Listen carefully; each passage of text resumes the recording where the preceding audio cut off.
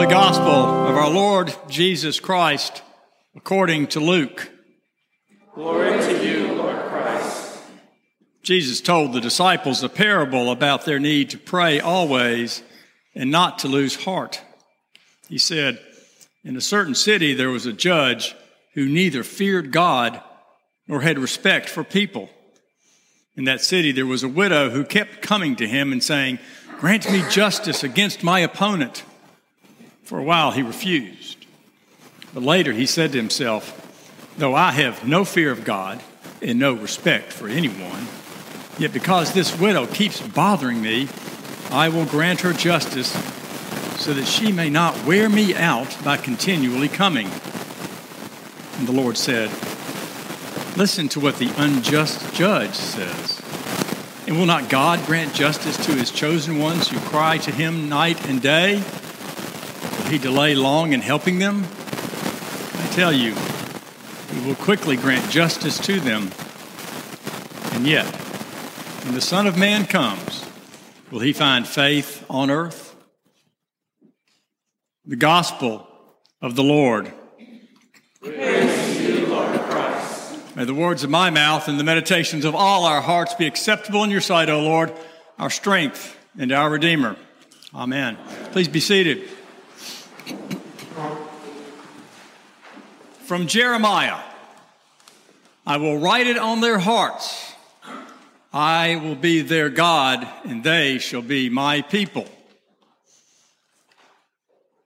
I'm certain there are a good number of folks in this room today who recall a time in Northern Ireland known as the Troubles.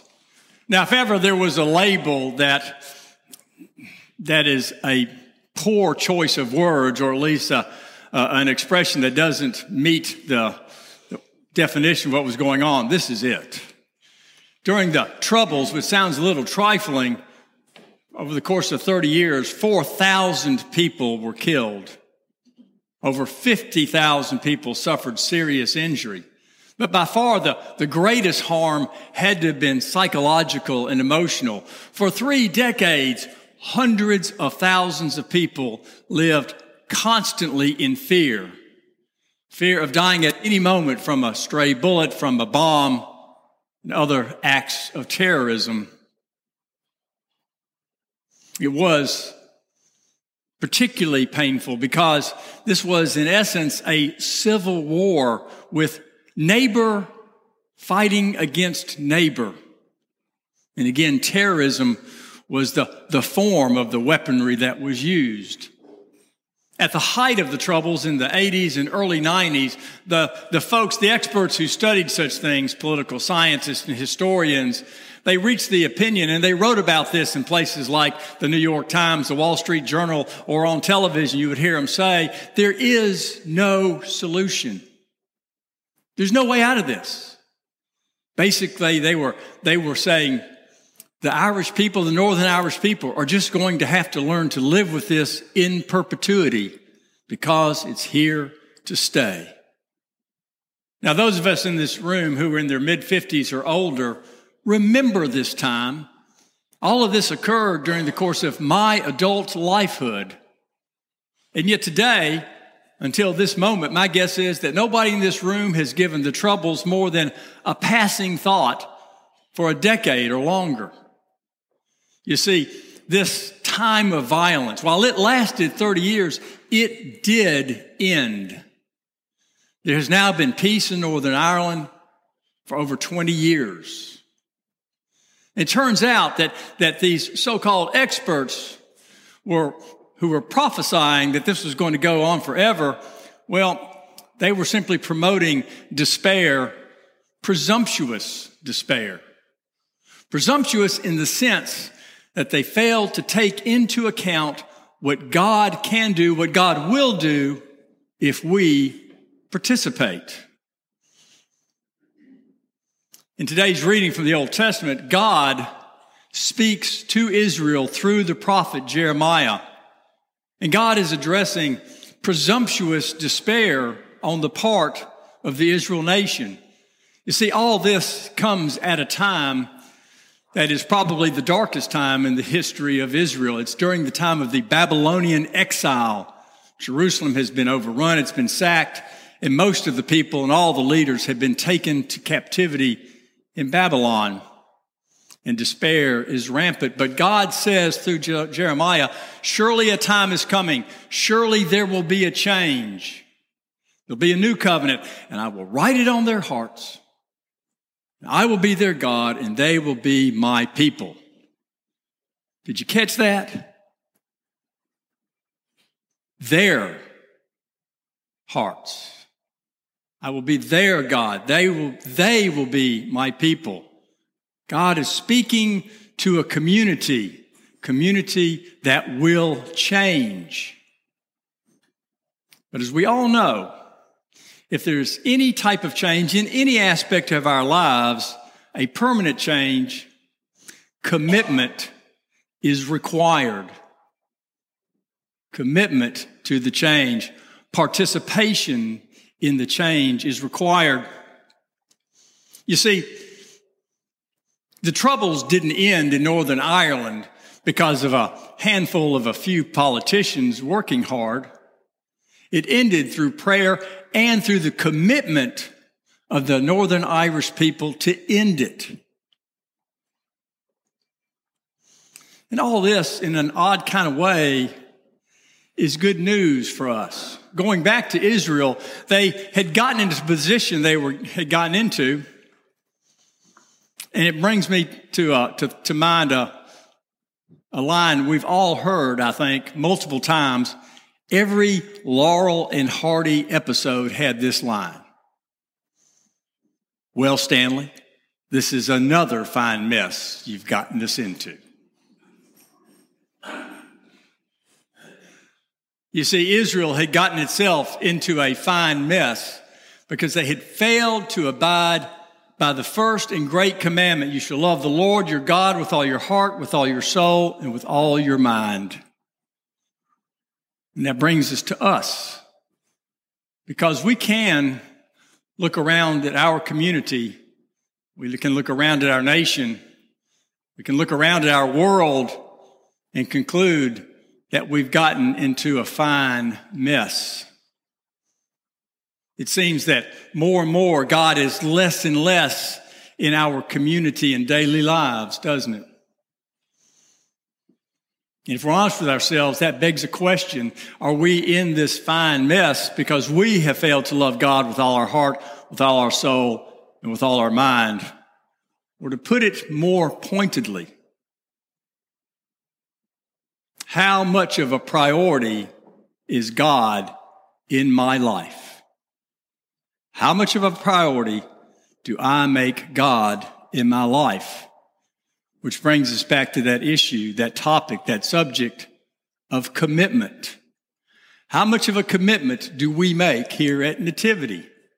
Now, on one level, I think we can say pretty good. Our Sunday Eucharist services are all growing. We have more and more people showing up. That's good. We have visitors virtually every Sunday. That's great. We have a good group of people right now who are inquiring about joining Nativity. That's fantastic. All of this is good news, and we ought to rejoice in it. Concurrently, there are other things that we offer here at Nativity where we can candidly say participation, commitment, isn't that great? And these are things that we offer here at Nativity that are offered and are important for our spiritual growth, for our spiritual flourishing. Let me give you a few examples. Every Sunday, we offer 3 adult education opportunities. And these are widely different opportunities, and it's intentional. It's meant to throw a net wide and large to catch as many people as possible so that everybody can find one of these 3 Sunday school classes that will be of interest. And it works. I've talked to people who've been to each of these classes, and everybody I've talked to says, number one, it's engaging, it's entertaining, and it's also educational And most of all, it is spiritually fulfilling and nurturing. Everyone who goes to these Sunday school classes say that. All 25 of them. 25 in a church this size.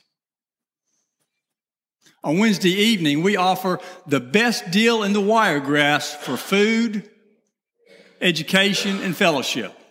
At 6 o'clock, we gather and we spend 20 or 25 minutes studying the Bible, some aspect of the Bible. Right now, it's Genesis.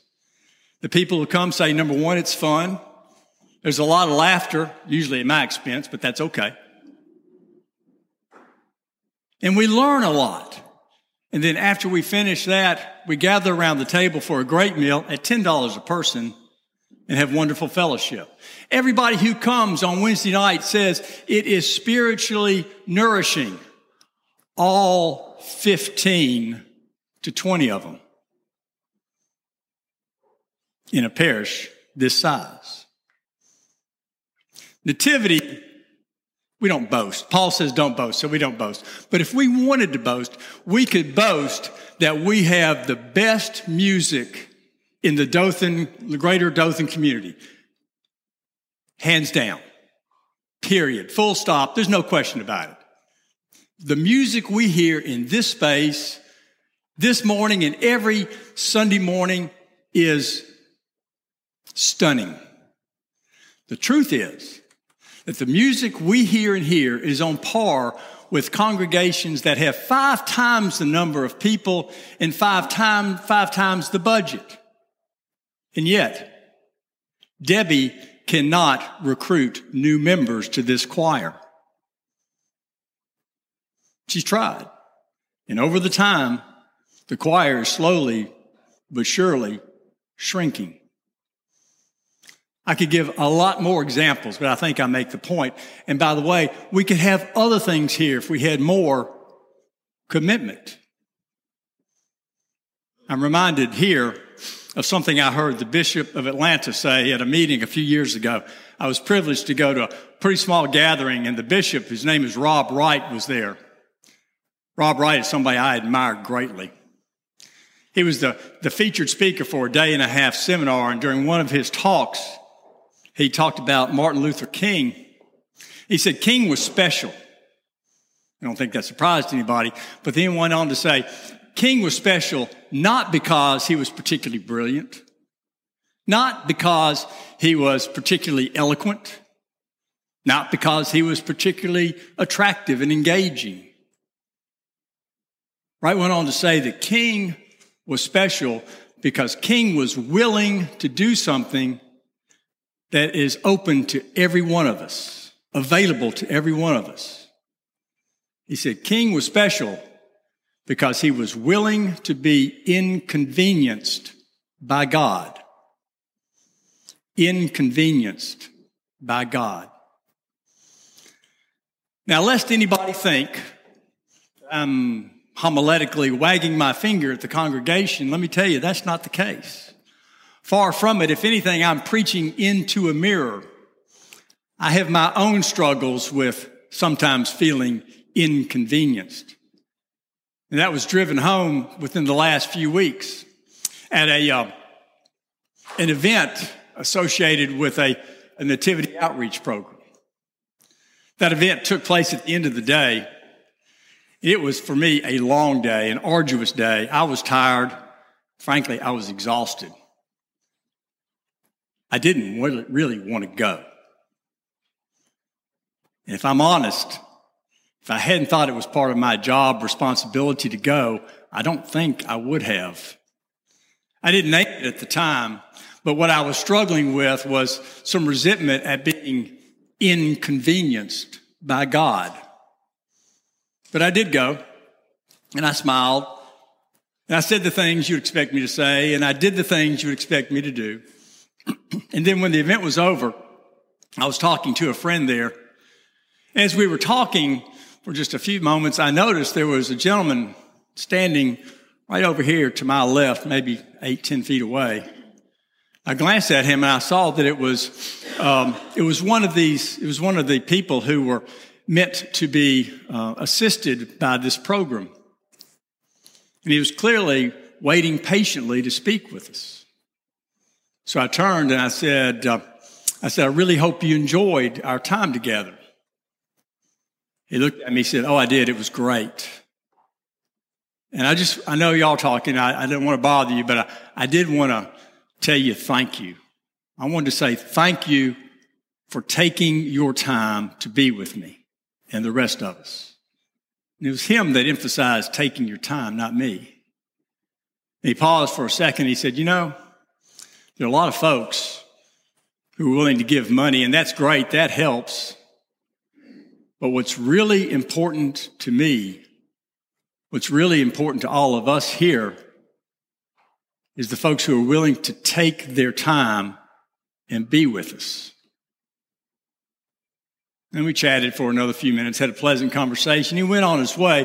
And as you might expect, during all the time that he was talking, I was feeling about that big because I had been convicted. I'd had a mirror placed in front of my face.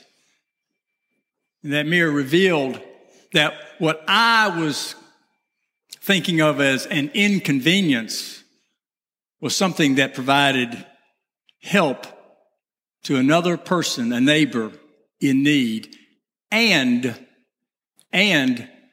turns out to have been a blessing to me. If we want this place, Nativity, to flourish, if we want our individual and our corporate, our common spiritual lives to flourish, and possibly most importantly, if we want the spiritual lives of our children to be planted and nourished and to flourish, we can have that. We can have all of that. If God, along with the commitment and participation of the Northern Irish, can end the troubles, then God, with our participation, can lead us down that path of a spiritual life that we want. But it requires commitment.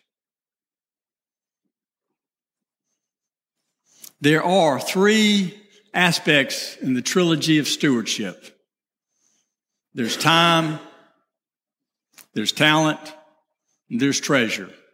We tend to focus on treasure in a time like this during our focus on stewardship. But time and talent are just as important. And so, God can lead us down that spiritual path with our participation, but it will take a willingness to be inconvenienced.